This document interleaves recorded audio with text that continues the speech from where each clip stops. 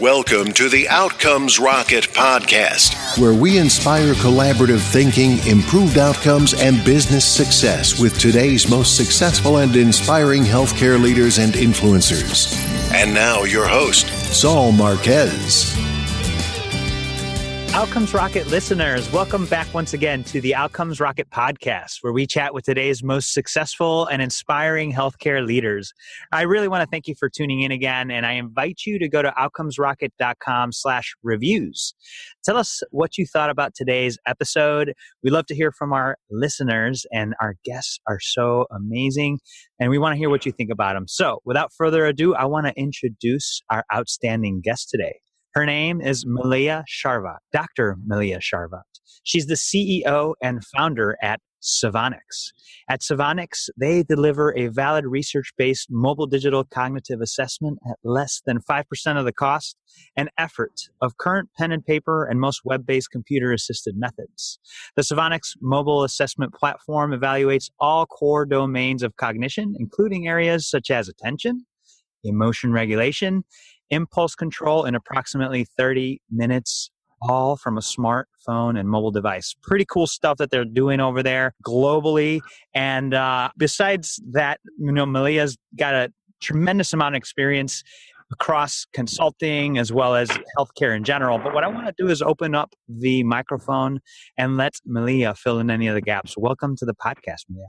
Hi, Saul. Thanks for having me. That's such a great intro. Wow. I'm like, we do all that? Sometimes I get surprised when I hear other people talk about what we do, because day to day, you can sometimes get down in the weeds. But it's so great to talk about the big vision, because when I think about Savonix, what I think about is a technology that helps us move one step closer to a world without dementia. And when we talk about dementia, most people think of that as an age-related progressive decline. But dementia can also occur secondary to conditions like type 1 diabetes, or secondary to a stroke, or secondary to thyroid disease. Mm-hmm. And these are often treatable. And in fact, much of dementia is preventable or treatable. And as we look to the future with living longer lives and looking at the actualized self, one of the things that I really want to do is move us to a healthier world by recognizing cognition as a vital component of our health. Yeah, I think that's a great call out, Malia, and thank you for filling in the gaps there. You know, a lot of times, and I think it's getting better now, we're beginning to incorporate that cognitive health as part of the entire wellness picture. And I think what you guys are doing there, you and your team, is just critical. And so a big thanks from me and everybody that's listening for what you guys are doing so far. Thanks. Yeah, for me, it started, people ask, when did Savonix start? And we founded the company in 2015 as a C Corp. I started working on it full-time a year before, but, most founders know how that is. There's usually a year with no money where you're getting it all together, right? Mm-hmm. And then you go out and you raise the money and you put the company in the market. But this really started for me when I was a teenager, and I was standing in my mother's kitchen and I was interacting with my grandmother. And we were doing something, we were making a dish we had cooked hundreds of times before. And I handed my grandmother something, and all of a sudden she didn't know what to do. And I didn't know what to do, because I was a young girl. I was 13. And it was the first time I encountered cognitive impairment. And then, I went on to train to be a neuropsychologist and to be a neuroscientist. And, another salient time where this hit my life was diagnosed a woman with early onset Alzheimer's disease. She was in her 40s, and she had twin girls who were 2 years old. And you go through that, and you're very clinical, and you help the family, and you are the rock for the husband and her mother, who was still alive and just devastated, as you can imagine. And then I remember sitting in my car that evening before I drove home and just weeping, because I was thinking of my own relationship with my mom and how much I value that as an adult woman, and how those girls would never have that joy. And that woman would never see her daughters grow up and graduate college and start careers and get married and have families. And it is such a horrible, devastating disease. And then anybody who's read my bio knows that then my husband experienced traumatic brain injury. And that was actually just a few months after that case. And so there's this blue line through my entire history around cognition and its critical importance to health. So this for me is something that the world needs, but it also happens to be something that I think through both personal experience and professional training, I feel very uniquely, hopefully qualified to address.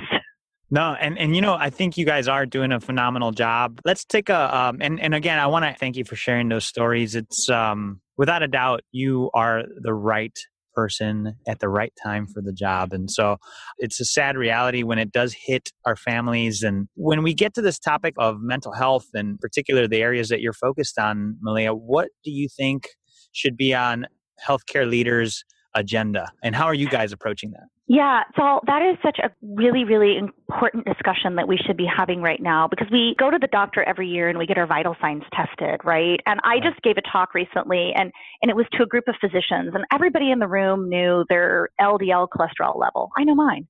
Everybody knew their blood pressure, right? Pretty much everybody, like 98% of the room. They knew their resting pulse rate. They knew their weight. They knew their, all these things about them, but they didn't know anything about their working memory or their executive function. And yet, as I pointed out to them, we were all going to leave that meeting and we were going to get in our cars and drive, which is going to require visual spatial memory and working memory and executive function. Then we're going to maybe stop on the way home at the grocery store, and we have to remember what we need to buy: working memory, executive function, thinking and planning, meals for the week, right? Thinking of, oh yeah, the kid has got a field trip, so I have to do this, right? You're holding all this in your head. And our cognitive abilities have the most fundamental impact on our day-to-day lives, and yet we don't measure it at every annual checkup. Wow. And when we think about that, when we think about that, cognition drives our personalities, and it drives our ability to just drive our car, shop for groceries, remember what's going on with our kids, who has to be where and when. When that falls apart, it's like the person isn't even there anymore, right? And we've all probably experienced this in our families or with friends. And so there's nothing more fundamental to our health, and yet we ignore this area of healthcare, and I think to our own detriment. What a great point, and something that I keep wowing over here, and it's just like, you're so right. If we take the time to measure all of these other vitals, why not measure something that's so critical to our day-to-day? And so what would you say the answer to that is? Well, that was what got me started thinking about founding Savonics, because when we needed cognitive testing, for instance, for my husband, when he was hit by a car and we needed all these, he needed a ton of tests, but cognition was one of them. And it was a 16-month wait list to see a neuropsychologist. Yeah. Months? Yeah. Because at last count, 16 months. Because at last count, there are only 1,002 board certified neuropsychologists in the U.S. and Canada. Now, wow. And there are more than 48 million Americans that have some kind of cognitive impairment. Now, think about that. Just hold that 48 million people that have been diagnosed, let alone all the people that haven't. That's with right. 1,002 providers. Now, cardiovascular disease. So 27 million Americans, about half the number, right, have some kind of cardiovascular disease. But there are 23,000 board certified cardiologists. So you've got a service gap here. We have our education system is lagging around the way we educate neuropsychologists to test.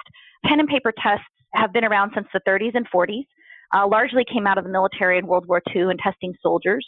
They're very effective, but you need one of these neuropsychologists to administer them, score them, and report them. And the average cost is $8,000 to get a cognitive screen. So it's not only, it's time consuming, it's cost prohibitive, and there are wait lists. And it's all task-based metrics. It's connect these dots. It's push the button for the color, not the word that you see on the screen. These are all tasks. And I started thinking, and they're all measured based on accuracy and reaction time. That's how they're scored, accuracy and reaction time. And when my own husband needed this, I looked at the digital tools that were available, largely desktop.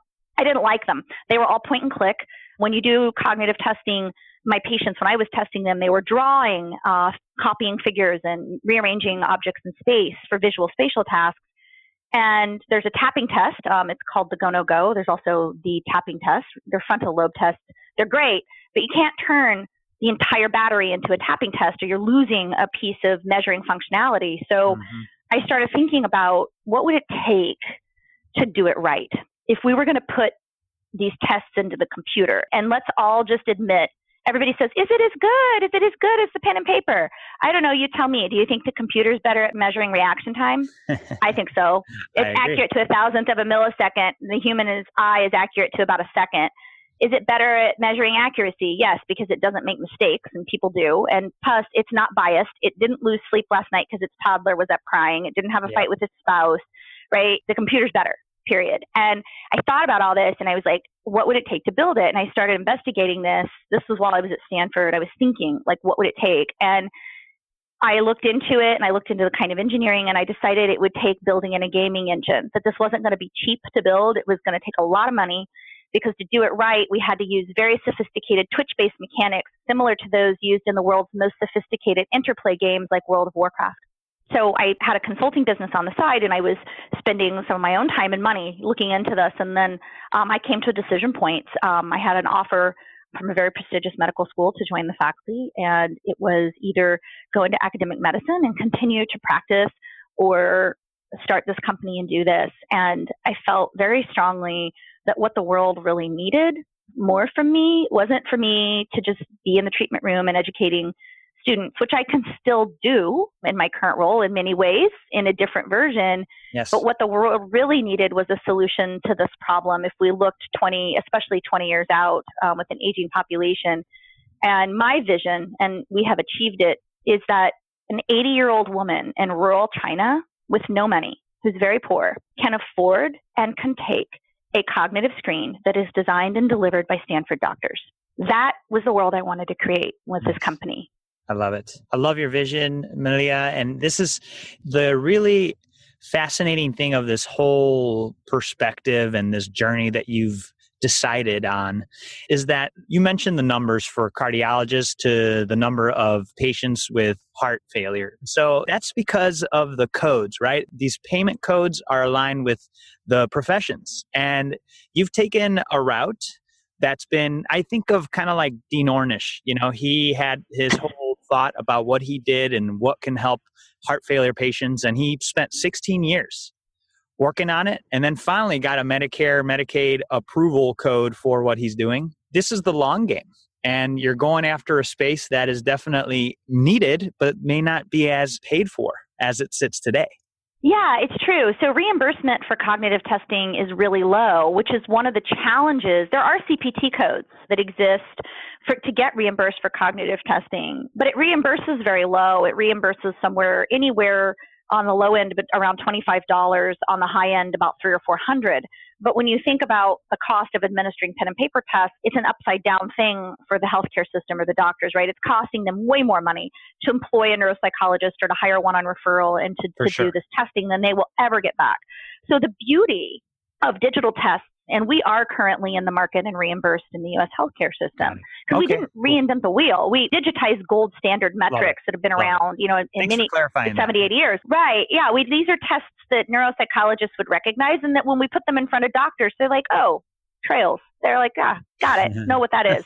Yeah. So we are reimbursed. And the key is we cost less than the reimbursement pays. So we flip that economic dynamic for the provider. And what that does is it makes it much more possible to do this.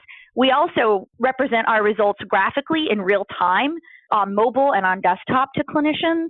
And that's critical because they're not waiting on a big, clunky 5-page PDF report, which is what neuropsychologists typically generate, and trying to sort through paragraphs and paragraphs of text to find the things that they really want to know, which is working memory. Where is it at? Is it in the low range, the low average range, the average range, the high average range, or the high range? And what is the percentile score? And what are the implications behaviorally for that score? So we just present that on a graph in quintiles. It's color coded so that you can kind of see, red's not good, right? Very low. You hover over it, you get the percentile. And then if you click on that, what you get is like this patient scored poorly on visual spatial memory. They're going to struggle with day-to-day activities like X, Y, and Z. So we try to present the results in a way that's just really fast and easy to digest for providers, because having worked in very busy hospitals, I understand clinical workflow and the fact that you don't have a lot of time. So we need to give you, as a provider, the data in a way that you can utilize it rapidly. I think that's so awesome. So you've got a lot of things going on, a lot of things cooking, new projects. What would you say today is one of your most exciting projects within your company? I can't say who the partner is yet because we're kind of doing this on the stealth, and we'll probably make an announcement in 2018. All right. Yeah, right. Have me back and we'll talk about it. But we're working with a global healthcare company, and we're kicking off a pilot project in diabetes type 1. Diabetes type 1 is autoimmune disease. I just wrote an article on LinkedIn talking about the relationship between autoimmune diseases and cognition, which is very strong. There was Betty Diamond gave a talk at TEDMed this year about that. She studies lupus, and she talked about how her patients are always referred to psychiatrists for their cognitive problems as though it's a separate disease. It's not. It's part of the disease, especially when it's not well managed.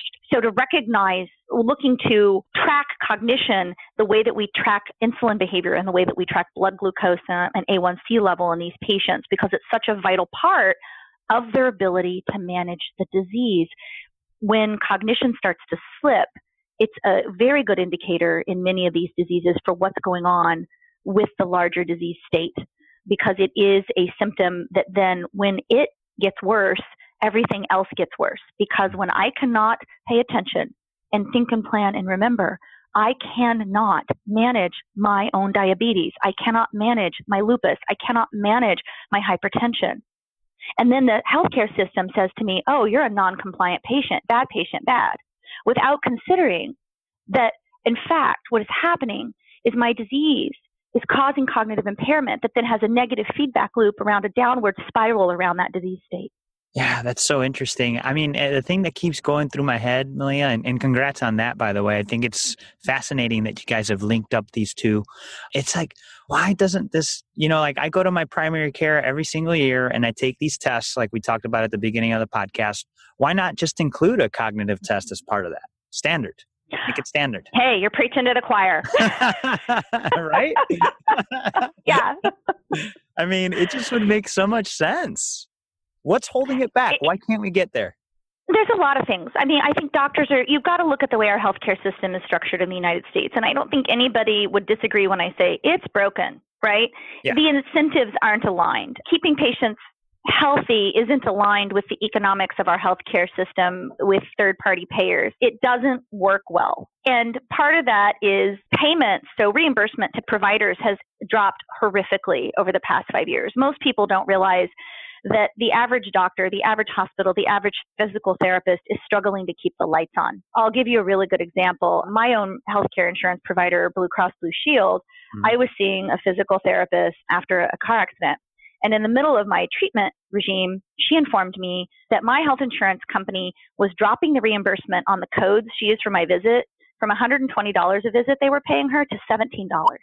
Wow. For an hour of her time. And how is she supposed to pay her front desk person and her billing coding person and keep the lights on at $17 an hour? That's not even a livable wage in San Francisco, let alone enough to operate a business around a reimbursement paradigm.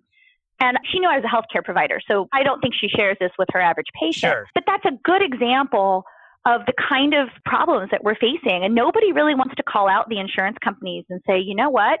You're making billions of dollars in profit. You're doing it on the backs of patients and providers.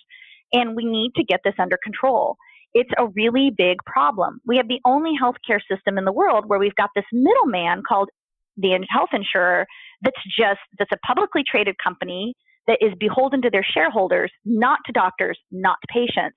And I'm not going to make a lot of friends talking about this. And it's not that I think that insurance companies can't be our allies, because we work with insurers at Savonics. And there are amazing insurance companies that are really operating very ethically and decently, but there's a lot of waste in the system. I read a statistic that administrative costs in the U.S. healthcare system are more than 50% of what you and I are paying for.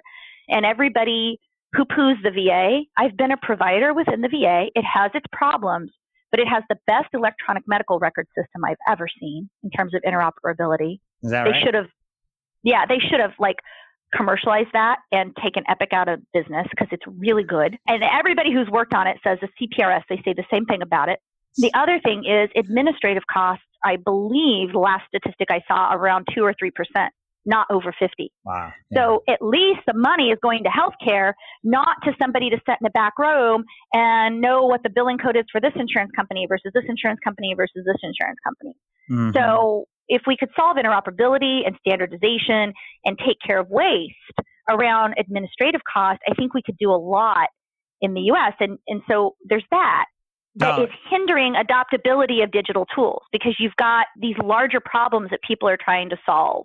Yeah, I think that's a great call out, and definitely the reality of the situation. Then there's the employer sponsored plans. I mean, I think there's starting to be a movement right now where employers are starting to get fed up with the cost. And so there's a groundswell happening, and I think there will be some change. I don't know what that change looks like, but yeah, totally. I think that's a great call out that you're making right now, Malia. No, thanks. And, and going back to the provider, if I'm worried about how to get reimbursed and keep the lights on with what I'm doing right now, it's really hard for me to adopt new things. We artificially control the number of providers that we graduate into our healthcare system. We artificially control licensure passing rates in state for medical providers. So there's a lot of things that we could do to also expand the number of people that are available to provide care. Would also help, because part of the problem is access, right? And I'm hitting the high buttons, and there are everybody's like, well, what's the one answer? I don't think there is one answer. That's like saying, what's the one answer to Alzheimer's disease? Right. There's not one answer. It's multifactorial, and it's a complex. Who knew healthcare could be complicated, right? Oh my goodness. Sorry. No, it's good. And you know what? It is. And that's why it's such a really like fun place to work, and just gratifying when you do come up with a solution and you can scale it, kind of like you guys are doing at Savonics. So I think it's exciting. I'm so thrilled to hear of the progress that you guys are making. And so let's pretend, Malia, that you and I are building a medical leadership course on what it takes to be successful today. It's the 101 or the ABCs of Dr. Malia Sharva. And so we're going to write out a syllabus, 4 questions, lightning round style, and then you'll give the listeners a book that you recommend to them. You ready? Oh, goodness. You should have prepared me for this one. It's part of the fun. Okay. All right. What is the best way to improve healthcare outcomes? Get more data per individual and stop treating to patient averages. We must move toward individualized medicine. What is the biggest mistake or pitfall to avoid? Not being willing to admit what you don't know. And I'll give an example. The famous aspirin study, right, that was done about preventing heart attack. It was done in 22,000 white male physicians. If I'm an honest doctor and I have an African-American woman patient in front of me and she has heart disease, can I look at her honestly and say taking aspirin will help based on that study? I can't. And so I think it is imperative that we as providers, as doctors, as nurses, that we practice deep humility around the human condition and what we know and what we don't know. Powerful. How do you stay relevant as an organization despite constant change? I think we are constantly at Savonics. In fact, we're doing it again. We're going back to our mission, vision, and values statement and saying, is it still relevant? Is it still the right thing? Is it still what the world needs? And are we working towards the right thing? We do that annually. And I think that's a big part of how we stay relevant and how we make sure we're on course. Love it. What is one area of focus that should drive everything else in your organization? Commitment to personal purpose. Every single person at my company has shared with me in some way what we're doing at Savonics matters to them, whether it's a child with a learning disability or a parent with cognitive decline, a grandparent with Alzheimer's disease. And I think it's so important that I like to say that Icky diagram in Japanese, my purpose is where what I'm good at, what I'm passionate about, what the world needs, and what I can get paid for come together. And what I want for my employees, what I think makes our culture special and makes our company so powerful, is that I actually want to have team members where what we're doing at Savonics hits on all 4 of those cylinders. Beautiful. And finally, Malia, what book would you recommend to the listeners on this syllabus? It's related to cognition. It would be Descartes' Error. Descartes' Error. Who's the author? Antonio Damasio. Here it is. There you go. Listeners, you heard it. Descartes' Error, Antonio Damasio. We've got a syllabus here for you. All of the things that we just talked about, you don't have to worry about writing them down. Just go to outcomesrocket.com/Malia. That's MYLEA. And you're going to be able to find all of those, including a link to Savonics, as well as the book that she just recommended. Malia, all good things have to end, including this interview. But before we conclude, if you'd like, I would love to just have you share a closing thought with the listeners, and then the best place where they can get a hold of you.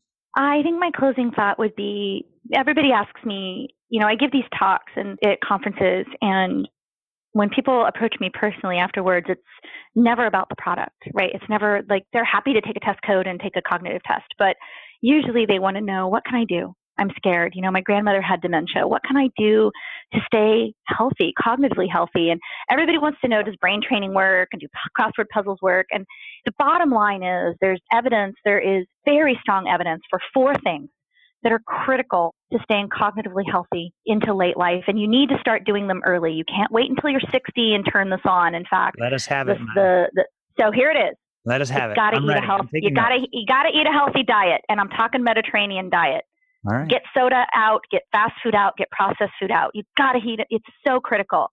The other thing is you need to exercise physically every day. It's the only thing ever that has been shown to cause neurogenesis, the growth of new brain cells in the brain. Do it every day. Get your heart rate up for at least 30 minutes a day.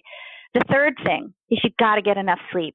And that varies by individual. I need 6 hours. That's kind of like in my family even. That's how we're wired. Some people need more, but you've got to do it because you've got to give your glial cells an opportunity to clean up all the mess you make using that big brain all day. Nice. And then the fourth thing is you've got to interact with people. You've got to socialize and have social engagement, and it must be face-to-face.